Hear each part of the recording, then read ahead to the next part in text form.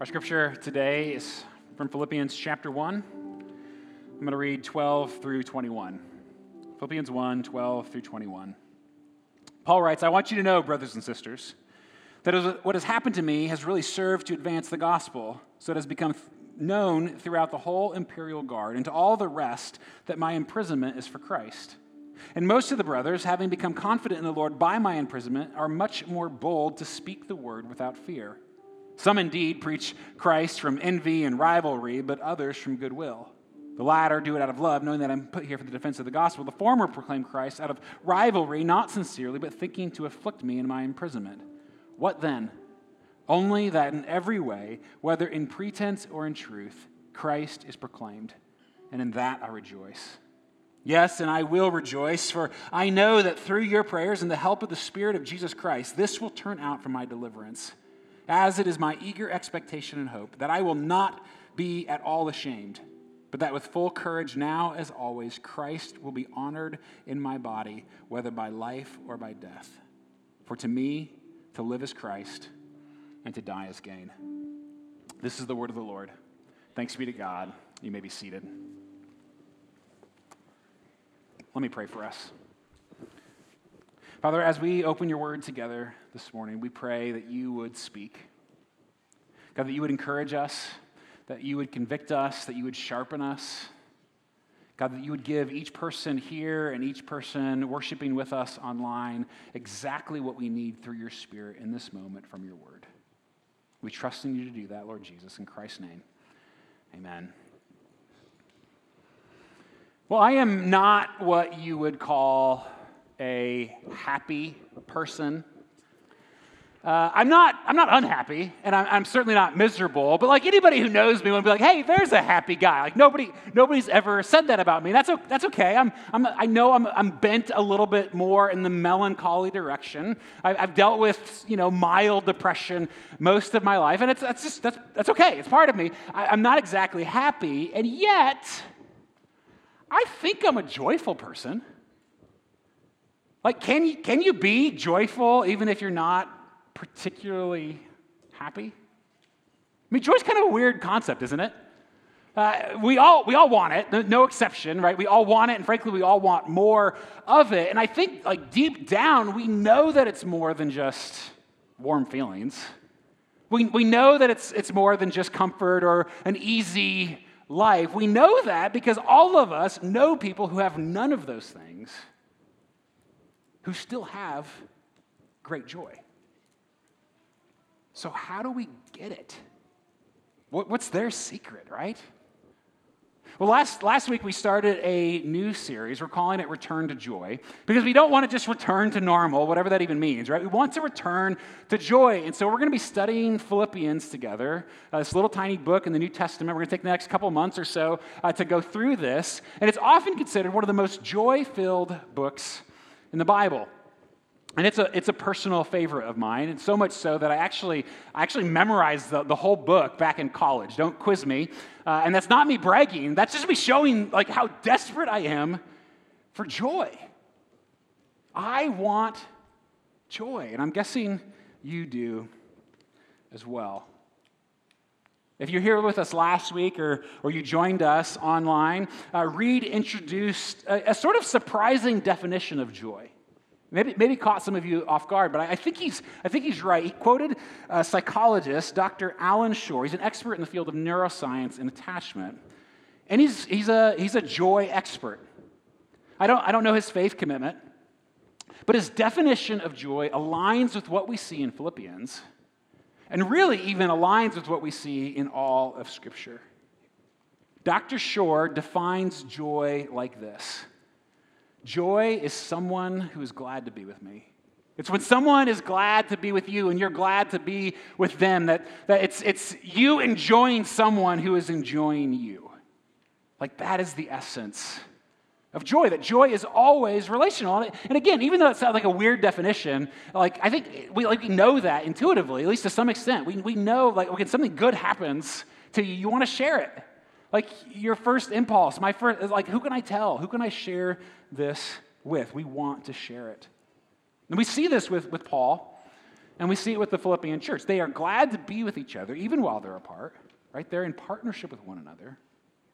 And they know that God is glad to be with them. It's both horizontal and vertical. And that is joy. You cannot miss Paul's joy in this book, this letter. But you know what? Paul is writing this from prison.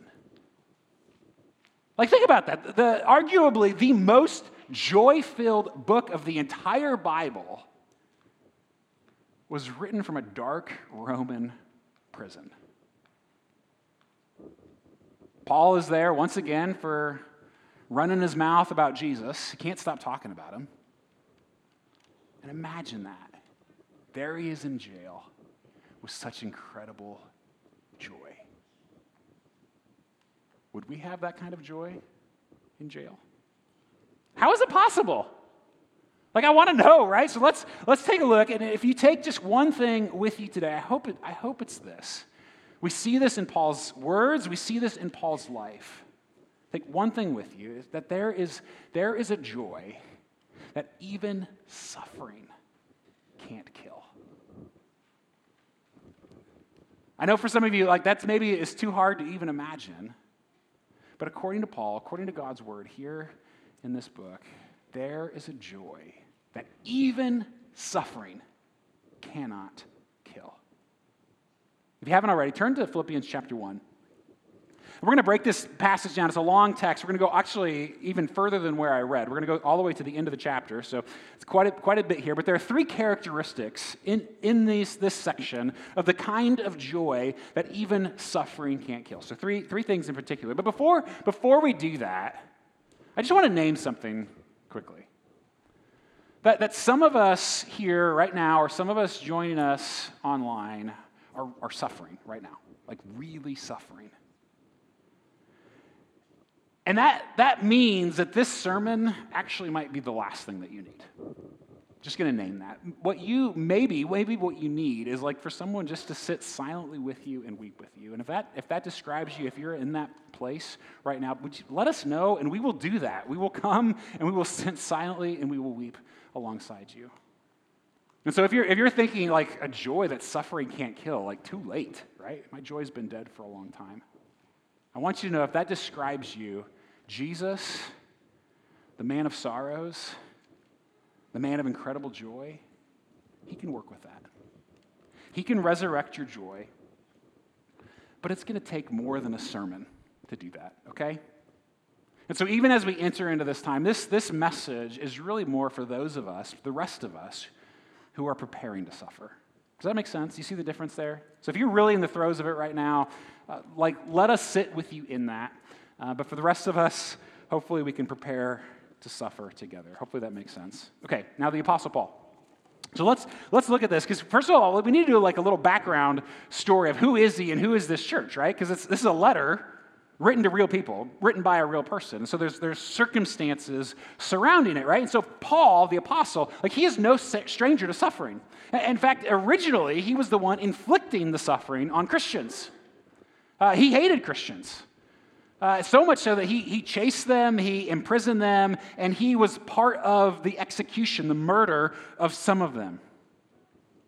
Until he meets Jesus. This remarkable story on the Damascus Road where Jesus appears to Paul. And at that point, everything changes. And now, and for the rest of Paul's life, he cannot stop talking about Jesus. So much so that he just gets thrown into prison. Like he cannot shut his mouth when it comes to Jesus. And he travels around the entire known world at that time, planting churches everywhere that he goes. And this church in Philippi, it's a city, was the first church that Paul planted in Europe.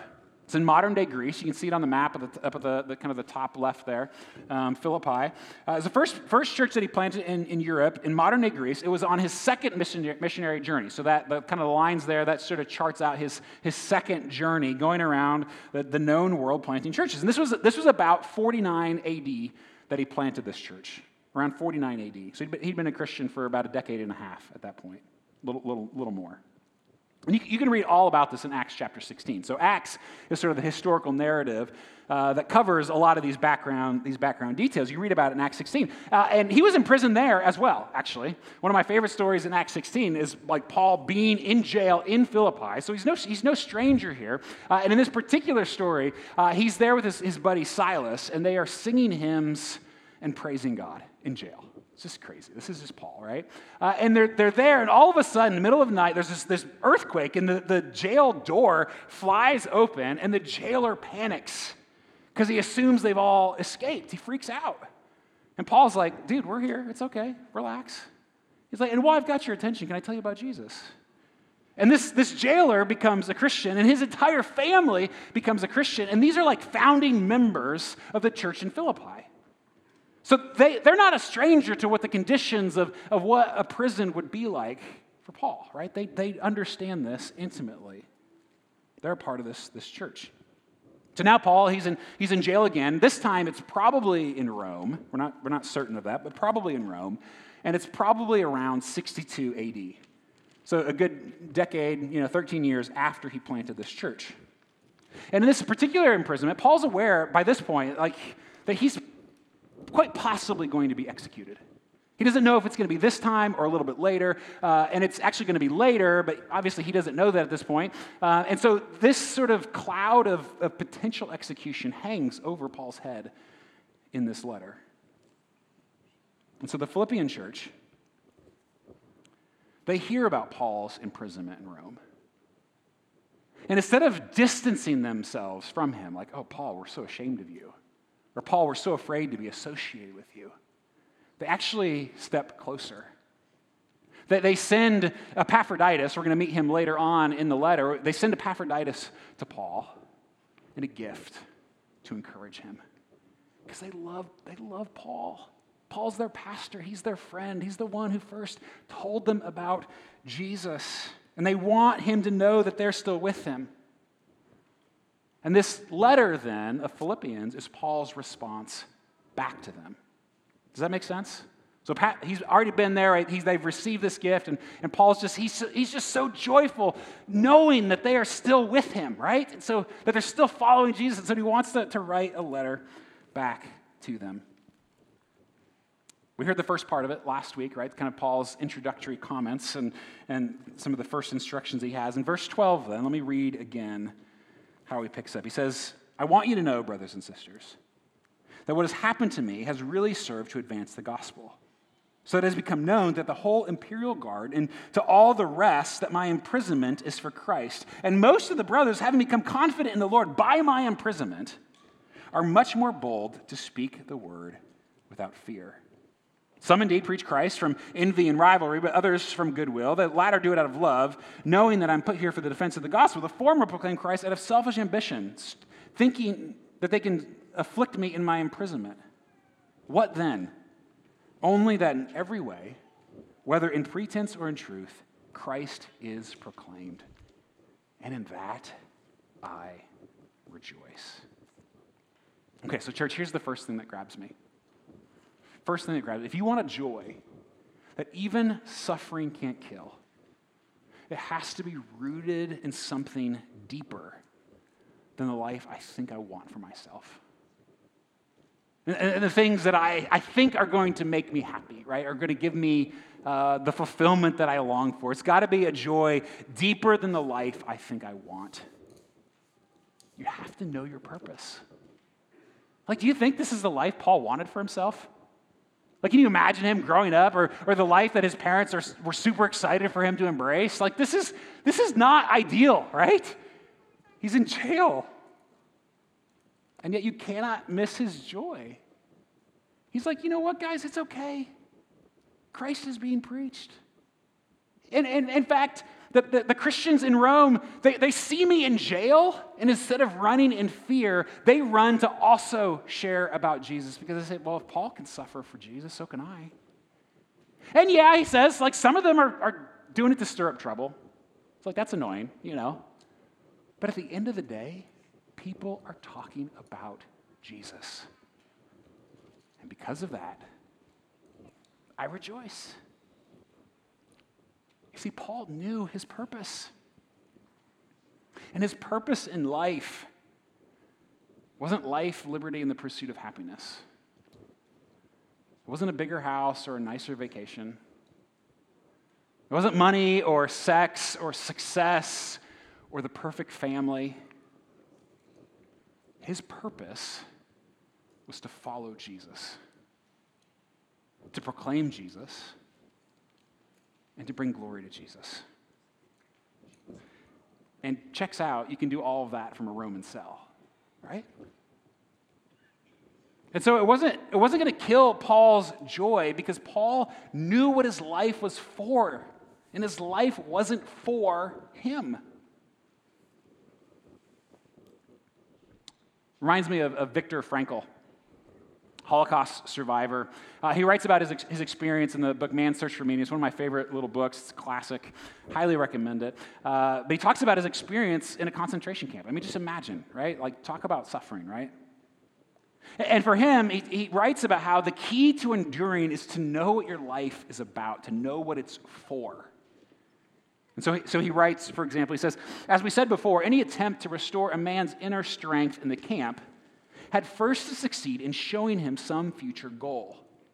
Nietzsche's words, he who has a why to live for can bear with almost any how, could be the guiding motto. I mean, basically what he's saying, though, like if you understand your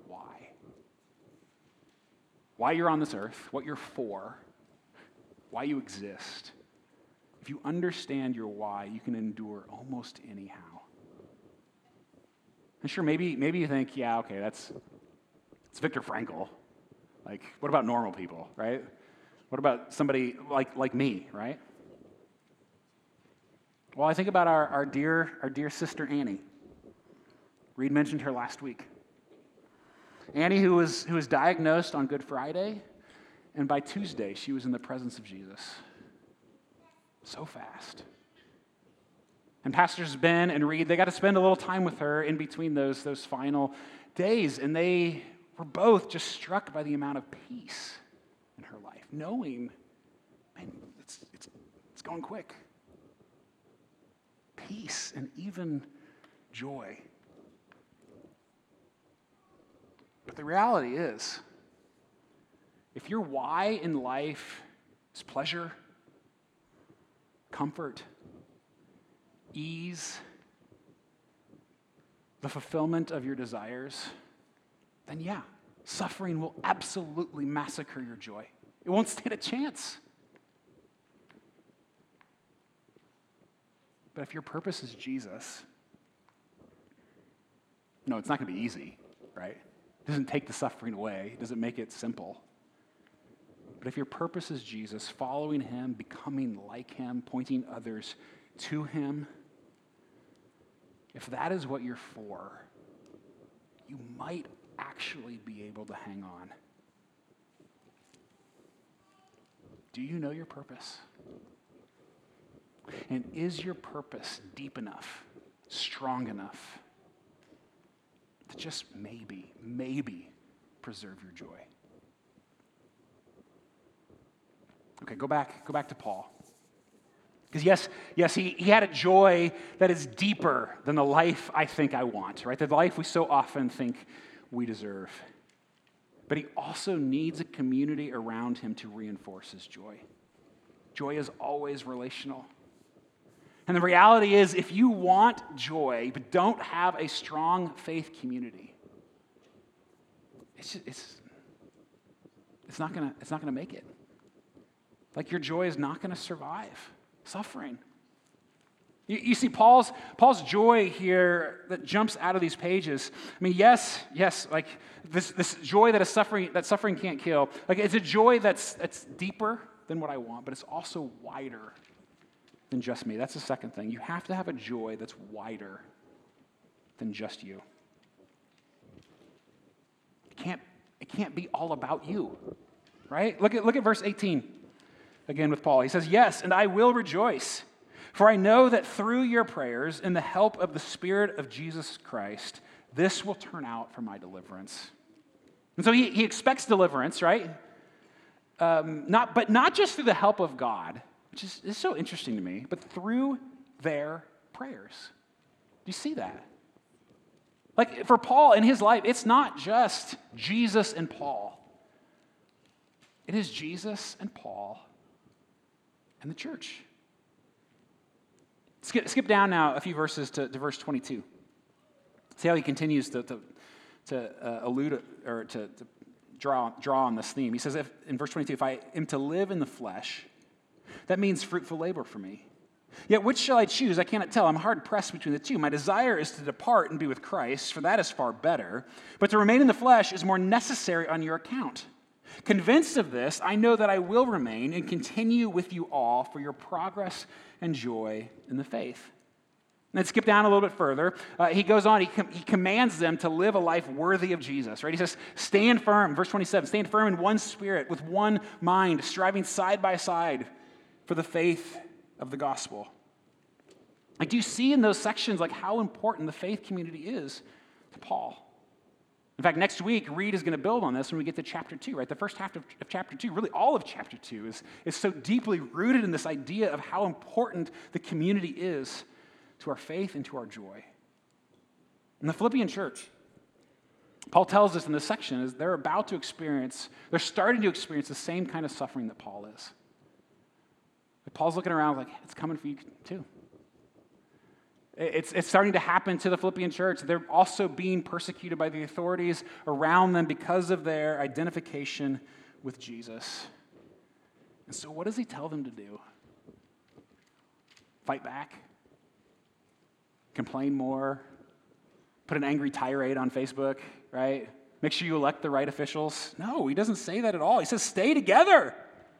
Like if anything, right? And for this, like church, we know this. It's going to get harder and harder. I'm convinced for us to follow Jesus. But our hope is Jesus and his community of people. He says, stay together, striving side by side, that the world may turn against you. It's going to. But don't turn against each other. Instead, turn toward each other. I mean, even just consider what Paul says here about his own life. He's like, if I need to depart and be with Jesus, that sounds great, right? Paul feels that way. And so what does he choose, though? He chooses a life of more suffering for the fruitful labor of serving. He's like, yeah, I'd rather go be with Jesus, but you guys really need me right now.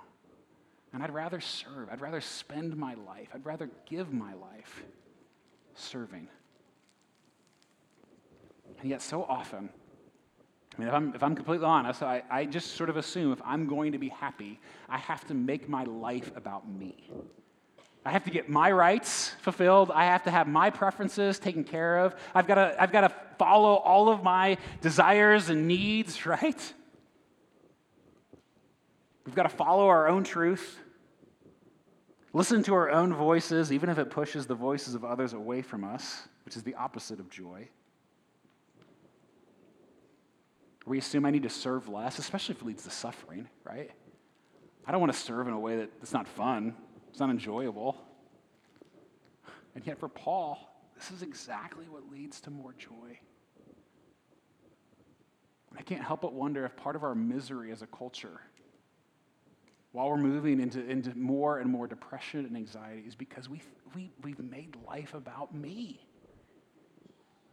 And we pushed everyone else away, and we think, well, if I'm gonna be happy, I've got to follow my desires, and I've got to push everyone else away. That is the opposite of joy. Or I've got to do exactly what I want and have all of my needs met. I'm not going to serve others, right? It's the opposite of joy. And I know my own tendencies here. I mean, I shared how I tend a little bit towards like melancholy, right? You know, mild depression or whatever you want to call it. I know myself well enough that when I get in those moments where I'm feeling down or overwhelmed or just frustrated or discouraged or whatever, I want to isolate. That's my tendency, right? I want to push people away from me. I want to go watch TV, right? And yet, as I've learned more and more about the relational nature of joy, I've forced myself to fight that temptation. Say, no, that is not what I need. I mean, you know how it is. Like you sit down and you veg for 2 hours. Like, does that really satisfy anybody? It's just easy. It's distracting. And yet instead, when we choose to put ourselves in the way of community, which takes work and is exhausting, and sometimes I just don't want to do, that almost always fills me in the end.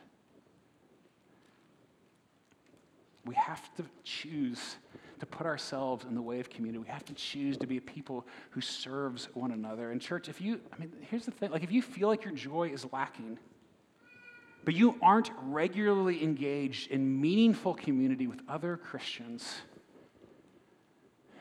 what do you expect? And again, as our world continues to change, I'm not an alarmist, people. I'm not afraid, okay? But I do think it's going to become increasingly difficult to follow Jesus. And while we cannot use that as an excuse to turn inward, we do need to turn toward each other. We got to love each other all the more. We've got to encourage each other more faithfully. We've got to serve each other more diligently. We are our people. We need one another. And if we can help you get connected in a community group or Bible study or some other way to be involved in meaningful, we want to do that. Maybe attend a newcomer coffee at 11 if you're new here. Or if you're not serving, find yourself to give yourself away. If you're not giving yourself away at work, at home, at school, you're not going to be happy. And if you want a place to serve here, I know this sounds self-serving, but I think the folks who serve here on a regular basis, who volunteer here, they're some of the most joyful people I know. And you could be one of them. Only a joy that is wider than just me is the kind of joy even suffering can't kill. It can't be just about you. All right, go back to Paul. Because I want to hit on one of the most famous things he ever said. It's here in verse 21. I'm going to get there in a second, but a little bit more context about kind of where Paul is when he writes this. Because, again, you think about where he's at in his life. He's probably about 60, maybe not quite there yet, but he's around 60. So he's been following Jesus for almost 30 years. Hey, 3 decades he spent traveling the world, telling people about Jesus and planting churches. He's only a couple years now remaining until execution. He's at the end of his life. And here he is in prison again. And throughout his life, he's been beaten, he's been chased, he's been despised and hated. Continually persecuted as a follower of Jesus. It's been a hard 30 years for Paul. And I can only imagine he's tired. Even as he writes these words, I picture him exhausted, not despairing, but exhausted. As he writes, verse 21, "For to me, to live is Christ, and to die is gain." To die is gain. Would anyone in our culture ever say that? We do anything to run from death, to hide from death. We don't even like talking about death. We live in constant denial of death, and Paul says to die is gain. This isn't a death wish for Paul. It goes on and says, to depart, be with Christ, that's better, but to remain in the flesh is more necessary in your account. I'm ready to be with Jesus, and yet I'm willing to remain as long as I'm useful, is what he's saying. The reality is, if you want a joy, even suffering can't kill. Yes, it's got to be deeper than the life that I think that I want. It's got to be wider than just me, but also it's got to be longer than my life expectancy. If you want a joy that suffering can't kill, you have to have a joy that's longer than your life expectancy. If you live as if this life is it, and let's be honest, most of us do most of the time. Even as Christians, right? We live as if we have 80 years to carve out as much joy and happiness. I've got to fulfill every desire I've ever had right now because there's a hard stop coming. And if you live as if this is all there is, suffering will absolutely crush you. If you believe that your pain will never be healed, your desires will never be fulfilled, your losses will never be restored, if you believe this is your one chance to be happy, suffering will kill you. And yet Paul, who suffered more than most of us, right? He's like, hey, worst case scenario, I get to go be with Jesus. The God who made me, who gave his life for me, who wants to be with me, and I get to be with him forever, in paradise, healed and made whole. That's his worst case. And listen, I don't want to make light of anyone's heartache or pain. Like I said at the start, I know some of you are really suffering. And this might be a very, very difficult message to hear as a result. I don't want to make light of any of that. But if you belong to Jesus, none of that wins. That's not the end of your story. You don't just have 80 years, you have forever. And so whatever you've lost, whatever you've given up, whatever's been taken from you, it will be restored. And it will be restored forever. And so like Paul, we can say, for to live is Christ, and to die is gain. Ken Burns, he's the great documentary maker. Some of you know that name, many of you don't. It's okay. I feel like he's a personal friend of mine. We love his PBS documentaries as a family. We're those kinds of people, in case you had any doubt. But we love Ken Burns, and his latest documentary, it's on PBS right now, is on Ernest Hemingway, the great writer, who I think probably many of us are aware, like because of his own personal intense suffering, ended up taking his own life, right? But he wrote in a letter, listen to what he once wrote. He said, all stories, this is Hemingway, all stories, if continued far enough, end in death. And he is no true storyteller who would keep that from you. Every story ends in death, and anybody who tells you otherwise is a liar, is what he's saying. And he's right. But he's also wrong. And so I think Paul, in response to this, will say, yes, that is true. Death is coming for each of us. But it is not the end of the story. For Jesus, the truest storyteller of all, came out of the grave alive. Hallelujah. And Jesus says to his people in John, let me read John 16. He says to us, to his disciples, he says, truly, truly, I say to you, you will weep and lament, but the world will rejoice. You will be sorrowful, but your sorrow will turn into joy. Then he gives an example. He says, when a woman is giving birth, she has sorrow because her hour has come, but when she has delivered the baby, she no longer remembers the anguish for joy that a human being has been born into the world. So also, you have sorrow now, but I will see you again, and your hearts will rejoice, and no one will take your joy from you. Church, there is a joy that even suffering can't kill. And it is available to each one of us through Jesus. The one who, just even love what he says, I will see you again. Joy is always relational. He came to this earth to give his life for you. He is always glad to be with you, and he wants to be with you forever. So that no matter what we face, no matter how hard it is, no matter how deep the pain, there can still be joy. Let's pray. Father, this is a work that only you can do. So God, I ask that you would do it in us. God, for those of us here or joining us online who are in the midst of real suffering right now, God, would you be a comforting presence to them? Even if they're not in a place where they can hear these words, I pray that your presence would be near to them, that even in this moment, you would be sitting with them, weeping alongside them. And God, for the rest of us who are preparing to suffer, Lord, I pray that you would give us a vision of a life that's better than what I think I want. That you would give us a community of people around us to sustain us and to give us this joy together. And that you would remind us constantly that this life is not the end, but that you have joy forevermore in store for us. We love you, Jesus. We pray this in Christ's name. Amen.